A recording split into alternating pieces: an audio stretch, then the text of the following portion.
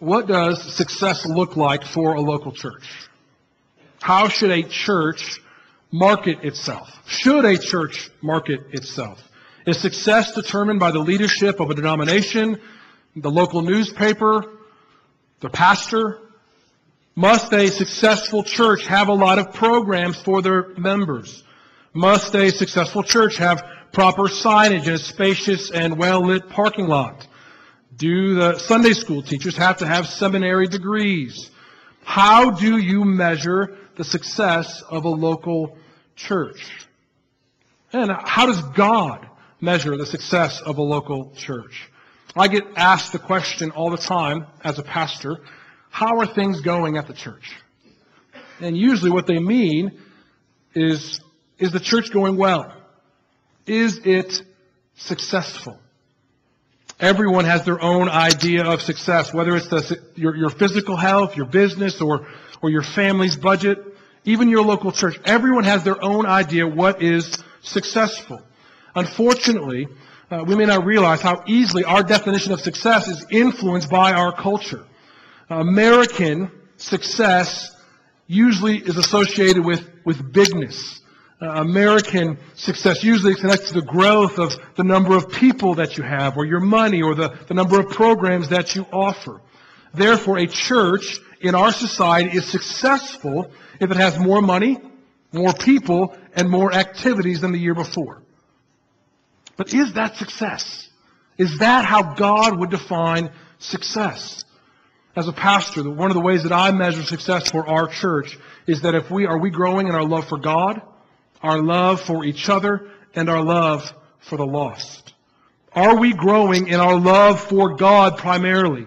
I want to see a greater love in our church for the gospel of the Lord Jesus Christ. I want you to see a greater desire to grow in the Word of God, a greater desire to grow in holiness and righteousness. Our congregation should be marked by a holy love for God. But I also ask, are we growing in love for each other? Are we growing in a self-sacrificial spirit, a concern for each other? Are we bearing with each other's burdens? Are we rejoicing in each other's happiness and joys? Are we growing together as a family? Are we practicing the one another's? Our congregation should be marked by a holy love for each other. But not only that, our congregation should be marked by a holy love for the lost. Are we regularly sharing the gospel of the Lord Jesus Christ to those who are perishing, those who are lost? Beloved, I pray that we would always hold fast to the faith once and for all delivered to the saints, that there was one way to God, and that is through the Lord Jesus Christ. And there is no other name under heaven which man can be saved but Jesus Christ. Jesus Christ is the door that leads to heaven. And sadly, more and more churches are defining their success not by their holding fast to the gospel of Christ, but them growing in people, in money, and in programs. Those are all good things, beloved. But we should never look at those things as being a success. We should always look at, are we loving God? Are we loving each other? And are we loving those who are lost? The Church of Philadelphia, which we look at this morning, was a failure in the eyes of the world. If you looked at their church, they were small in number and they had little impact on the community. They were ridiculed and maligned by the religious leaders of the day. And yet, they were faithful. They were faithful to Jesus Christ. Philadelphia, along with Smyrna, one of these other 7 churches, were the only 2 churches that were not rebuked by Jesus Christ. I pray as we study this letter that we would truly learn what true biblical success is by seeing what the Lord values in His church. If you want to follow along with me, we're going to look at characteristics of the Lord Jesus in this passage. Number 1, the one who holds the keys. The one who holds the keys.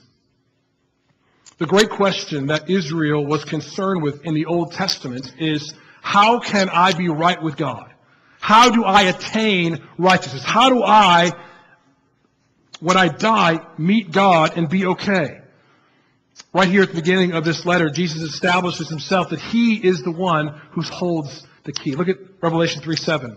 To the angel of the church in Philadelphia write, the words of the Holy One, the true One, who has the key of David, who opens and no one will shut, who shuts and no one opens.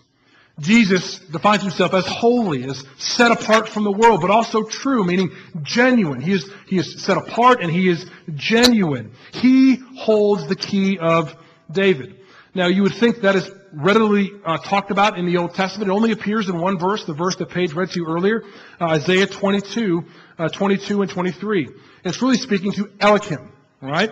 Isaiah says of Elikim in verse 22, and I will place on his shoulder the key of the house of David.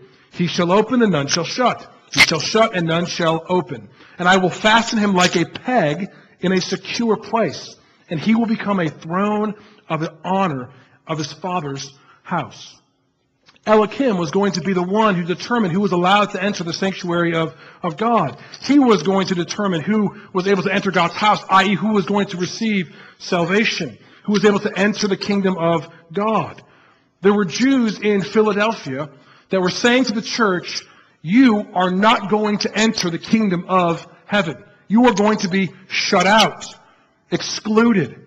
And Jesus wanted to say, no, there is only one who can exclude. There is only one who can welcome in, and that is me. I am the true and holy one who holds the key of David. Now, this reference to Elikim in Isaiah 22 would have been a clear reference to the original audience. This was preluding or a foreshadowing of the Messiah. There's several reasons. I'll give you four. Number one, the house of David is almost always a reference to the Messiah. So when you read your New Testament, you see the house of David. You should be thinking that this is messianic. When you look at the Old Testament, you see this pronouncement of one who's going to come in the line of David. This is messianic. Number two, Elohim is called my servant. That's a really close connection, Isaiah 22 to Isaiah 40 to 53. Time and time again, it appears 13 times. The Messiah is called my servant, the one who's going to come and redeem his people. Elikim here is given administration over the people of God. It's almost similar language, that great verse, Isaiah 9, 6 and 7, the one we always say at Christmas time. For unto us a child is born. To us a son is given. The government shall be upon his shoulder. The same language that's used in Isaiah 22. And the name shall be called Wonderful Counselor, Mighty God, Everlasting Father, Prince of Peace. Of the increase of his government, of the peace, there will be no end on the throne of David and over his kingdom, to establish and uphold it with justice and righteousness from this time forth and forevermore. So if you're an original audience, you hear the key of David, you're thinking that this is relating to Elikim, which is a prophecy of the Messiah that is to come. And lastly, as one scholar notes, the main topological correspondence between Elikim and Christ is that Christ, like Elikim, is to have absolute power over the Davidic throne as king. Whereas Elohim's control was primarily political, Christ was to be primarily spiritual, as well as ultimately universal in all its aspects. Where Elikim was to rule over Jerusalem, Judah, and the house of David, Christ's sovereignty was to extend over all peoples. Here's the point. Don't miss this. The people are being reminded to judge their existence in relation to the one who holds the keys, not the religious elite, not the culture. We judge our lives based on Christ and Christ alone. He is the only way we can enter into his kingdom. The second thing we see here about the Lord Jesus is the one who honors the weak. He's the one who honors the weak. So he's establishing right at the get-go that if you want to come into his sanctuary, you have to come through Jesus. But he goes on to explicitly state that he's opened the door for them. Look at verse 8. I know your works. Hear me. Behold, I have set before you an open door, which no one is able to shut. I know that you have but little power, and yet you have kept my word, have not denied my name. Jesus knows the works, knows the hearts of the people of Philadelphia. He reassures them that He has given them access into the kingdom of God. He has set before them an open door. And no one, not even the powerful religious elite, the Jews in this passage, can shut it. The church here has little power. They were weak in the eyes of the world. They were small. They were apparently insignificant. And yet, they have kept the word of Christ. They have not denied His name. Here we see one of the most important determiners of success in Christ's church. Faithfulness to God's word. That's what we want to be known for. Faithfulness to God's word. So we ask ourselves, are we faithful to the word of God? We must determine our success not from the benchmarks given by denominations or a local newspaper, but by our obedience to the Lord Jesus Christ. So what does that look like? What does faithfulness to the Word of God look like? Let me offer two. Number one, first, we hold fast to the gospel. We believe that Jesus is the only way to heaven, God's sanctuary. There is salvation in no other name. No one is justified by their works. People are only saved by repenting of their sins and trusting in the death, burial, and resurrection of Jesus Christ as the only hope for salvation. Now, if you say that in our culture, what you're going to hear is people saying that's harsh. That's closed-minded. That's narrow. There may be some of you here who think the same way, who don't identify with the Christian faith. If that's you, let me just ask you to look at it from the opposite end. Not looking at it as harsh or narrow or closed-minded, but I want you to look at it as beautiful, as glorious, and humbling for what it truly means. We all know the sinfulness of our own hearts. We know our pride, our jealousy, our anger, our lust, our greed, our self-centeredness. It's one of the reasons why we confess our sin every week is because we know what's in there. We cannot deny that we've done wrong. Now, our world wants you just to overlook these sins and say, we're all sinners, it's no big deal. But God can't. God cannot allow evil into His holy sanctuary. How can you enter heaven if you are impure and unholy? He stands at the door and guards the purity of His kingdom, guards the purity of His sanctuary. And we know we are impure. So how can we enter through the door? Thanks be to God. Jesus Christ has set before you an open door. Jesus came and lived a pure life. He perfectly obeyed God in every way. And although He was pure and innocent, He chose to die as a criminal on a cross. He chose to pay for your treason against the holy God and the impurity of all who would turn and trust in Him. He died for sinners. If you came this morning and you were weighed down with your sin, know this: Jesus Christ came to die for sinners.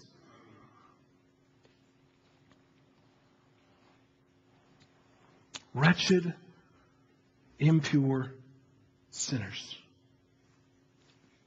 And now, salvation is open to us.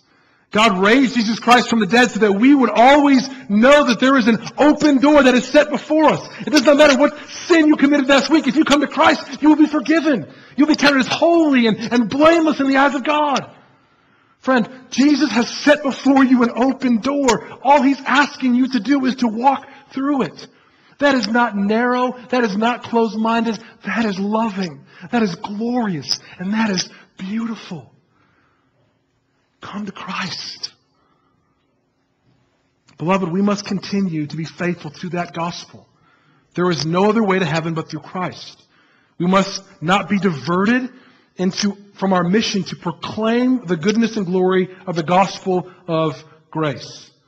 We may not be the biggest church in the United States, but we are a faithful church. And we can always preach the biggest God in the States. God is glorious. Let us judge our success by the one who holds the key. Number one, how do we be faithful is to hold fast to the gospel. Number two, We want to hold fast to the whole counsel of God's Word. Are we trusting in God's Word to live a holy life? Even speaking to a brother before the service, we were talking about the works of Christ. And so often, people's lives don't look like Christ. They look much like the world. It's because people think that once I come to Christ, that's all I need. I'm saved by grace. Well, if you're saved by grace, guess what? That grace should be transforming to your life, and you should look differently. It's easy to say that we love God, but it's harder to show that we love God by loving and sacrificing for God's people. We can test our own love for God by testing our own love for God's people. Are we a loving church? Are you willing to lay down your preferences for the sake of others? Are you willing to lay down your time to serve others? Are you willing to lay down your money for others? Are you willing to open your home for those who are in need? Are you willing to show that you have been transformed by the gospel of grace by living unto Christ? We may be small in number, but we can make an eternal impact when we hold true to the gospel and hold true to His Word, as we reflect and radiate the love of God to our world. Number 3, the one who protects His people. The one who protects His people. Beloved, our labor for Christ is never in vain. The Lord holds out promises for us again and again. He promises that if we hold fast to Him, He will vindicate us from our enemies and protect us from the day of trial. Look at Revelation 3, 9 and 10. Behold, I am making those of the synagogue of Satan who say that they are Jews and are not, but lie. Behold, I will make them come and bow down before your feet, and they will learn that I have loved you. Because you have kept my word about patient endurance, I will keep you from the hour of trial that is coming on the whole world, to try those who dwell on the earth. Here again we see that the Jews are called the synagogue of Satan. They were claiming to be Jews, but they're not. Paul spends significant time in Romans chapter 2 saying a true Jew is one inwardly, not outwardly. It's not circumcision external, it's the circumcision of the heart. We live a transformed life. A true Jew is one inwardly, not outwardly. These Jews in Philadelphia were claiming that they held the key to the sanctuary. They were trusting in one's ability to keep the law. If you keep the law, you're in the sanctuary. But we know that no one is justified by the works of the law. Jesus promises that one day these Jews will bow down before these Gentile believers, and they will know that God has extended His love to them in the Messiah.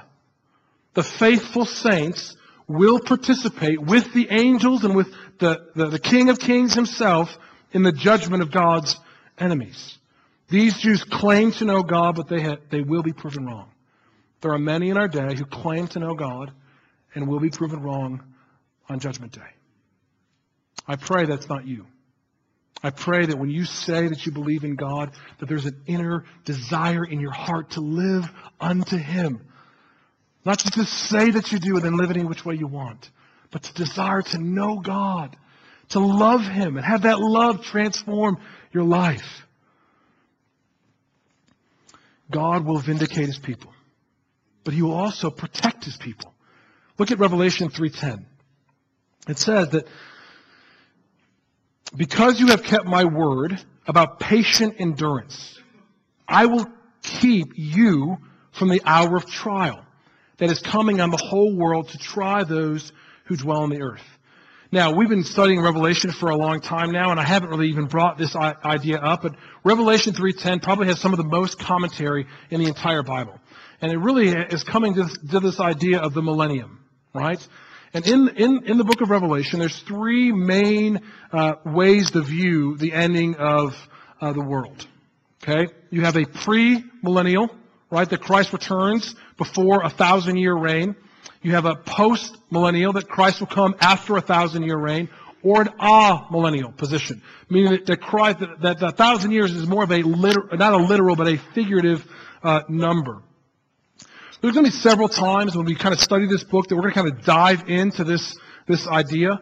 I'm not going to spend a ton of time explaining those in depth here, But what I want you to see here is one of the primary positions in terms of an interpretation that pushes forward a premillennial, pre-tribulation rapture. Okay? That means that one day when Christ comes, that the people of God are going to be taken up into heaven for a season and then come down and judge the earth. This view was really kind of part of a theological system called dispensationalism. It was kind of really taught by John Derby in the late 1850s. And it was popularized by the Scofield Study Bible that really kind of came on in the early 1900s and really kind of was probably used by most Baptist churches in the 1940s and the 1950s. So when we look at this verse, okay, let me read it again. I want everyone to read it with me. 3:10. Because you have kept my word about patient endurance, I will keep you from the hour of trial that is coming on the whole world to try those who dwell on the earth. Now the key question is, does Jesus mean he will protect them from the trial by removing them from the trial, or by providing safekeeping through the trial? That's the key question. Okay, is Jesus going to protect them by taking them out of it, or is he going to protect them by taking them through it? That's the key question. As I said before, there's a number of commentaries that have numerous ideas of what this verse is. I can't unpack all of those. I can just tell you what I believe. This is teaching, okay? Here's why I believe that from the context of this letter and from the rest of Scripture, that what Jesus is teaching here, that he will keep his people safe from the trial that is coming through the world by keeping them through the trial. Here, the church in Philadelphia has kept God's word during trial. So God will keep them in the midst of trial. The same way that the church has held fast in the midst of this trial is the same way that Jesus will keep the church in the midst of their trial. It's almost identical to the idea that Jesus' high priestly prayer in John 17:15. It says this, I do not ask that you take them out of the world, but that you keep them from the evil one. A biblical theme that's kind of woven throughout Scripture is that God's sustaining and growing his people through trial rather than removing them from trial. You can look at saint after saint after saint that was not removed from trial, but that was sustained in the midst of trial. We know that in the Bible, if you desire to live a godly life in Christ Jesus, you will face persecution. So I interpret this verse as a reference to God sustaining his saints during the trial that is coming upon the earth, spiritually protecting them in their pursuit of Christ. Meaning that they will not fall away in the midst of this trial. They will hold fast to Christ. God will keep his people. Revelation, this whole entire book, shows that God will protect them from the wrath of God as they experience the wrath of the dragon, the wrath of Satan. Grant Osborne summarizes this well. I'm just going to read this. I think it's going to be on the screen behind you. It says, it is certainly true that saints are the focus of intense persecution, indeed martyrdom, from the dragon and his followers. There is a great difference, however, between the wrath of God and the wrath of the dragon. Throughout the New Testament, persecution is seen as the believer's lot, indeed their great privilege. In Revelation, martyrdom is seen as a victory over Satan, not a defeat. As when he put Christ on the cross, Satan defeats himself whenever he takes the life of one of the saints. Therefore, the point is that the Philadelphia church, identified with all faithful believers here, will be protected from the wrath of God against unbelievers, but not from the wrath of Satan. And this protection is within and not the removal from that wrath. If you want to know more about this, come find me and we'll spend some time in the Bible. Okay? But I think the context here is that the church was faithful to Christ, therefore God will be faithful to them in the midst of the trial, not a removal from it. He continues even here to encourage the weak and this faithful church. He says, I am coming soon. Hold fast what you have so that no one may seize your crown. He's again encouraging the church to hold fast to him and to his promises. He wants them to remain steadfast in the midst of trial so they will receive the crown of life. Almost identical to James 1:12. Philadelphia here is known for its games and its festivals. So this imagery of a crown would have had special relevance. Friends, God is asking us to persevere in Christ, to hold fast to Him. Where else can we turn? I mean, where else can the church turn if He's the one who holds the keys? When He opens the door, no one can shut it. And when He shuts it, no one can open it. Where else can you turn? Forget what is behind, beloved, and press on towards what is ahead, towards the door of the upward call of God in Christ Jesus. Where are you tempted to waver in your trust for Christ? Friend, wherever you are tempted to turn, it's not worth it. Hear me. Wherever you are tempted to turn, it is not worth it. Remain in Christ. Lastly, the one who promises His name. The one who promises His name. As I said before, Jesus is full of promises. I love how the Lord cares for us in this way. We should look often to how God has promised to persevere and care for us in the days ahead. Hear these promises that the Lord has given His church. The one who conquers, I will make him like a pillar in the temple of my God. Never shall he go out of it. And I will write on him the name of my God and the name of the city of my God, the New Jerusalem, which comes down from my God out of heaven, and my own new name. He who has an ear, let him hear what the Spirit says to the churches. This church was threatened to be expelled from the sanctuary of God, but here God has promised that they would be a pillar in the temple of God. It's like the language of Isaiah 22 again. Remember, this is the backdrop of this letter, where Eliakim was fastened like a peg in a secure place. Now, the backdrop of Philadelphia is that it was known to be a place with a lot of earthquakes. There was a devastating earthquake in AD 17, so bad that the Roman Empire said, hey, listen, we don't want your taxes for 5 years so that you guys can rebuild this place. I mean, it was always known for those devastating earthquakes and then the aftershocks. So the people would always run to the hillside for protection when these earthquakes would start. So hear the context here. That God says these people who never really have a permanent place, it's always been temporary because they're always fleeing these earthquakes. God says, I will make you a secure pillar. And you will never leave my kingdom.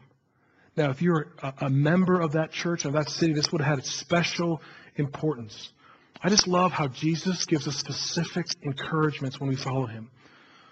The saints here will also be given the name of God and the name of the city of God and the new name of Christ. To have the name of God is to belong to him. We, beloved, do not belong to this world. We belong to Christ. We belong to his kingdom. We do not belong to this world, but we belong to we belong to Christ in heaven. The name of the New Jerusalem here is significant as it symbolizes our citizenship belongs there. We know what Paul says, our citizenship is not of this earth. It is in heaven. Therefore we live as heavenly creatures, right? Having been remade by the Spirit of God to live holy lives unto Christ. But it says here that we're also given the new name of Christ. Think about how incredible this is. That God gives us his name. You, who are a rebel, are a sinner, who've done evil in the eyes of God. He says, I want you to belong to me. I want to give you my name. Beloved, that should undo us. How kind and merciful God is to us. We are sinners deserving of eternal wrath, and God shows us mercy by giving us his name. We are no longer slaves, we are now sons. We are no longer seen as sinners, but saints belonging to the New Jerusalem. So, beloved, what is true success? A nice home, a nice car, a nice retirement. True success is being faithful to God. True success is to hold fast to the one who holds the key of the kingdom. True success is loving God with all your heart, with all your soul, with all your mind, with all your strength. True success is loving your neighbor as yourself.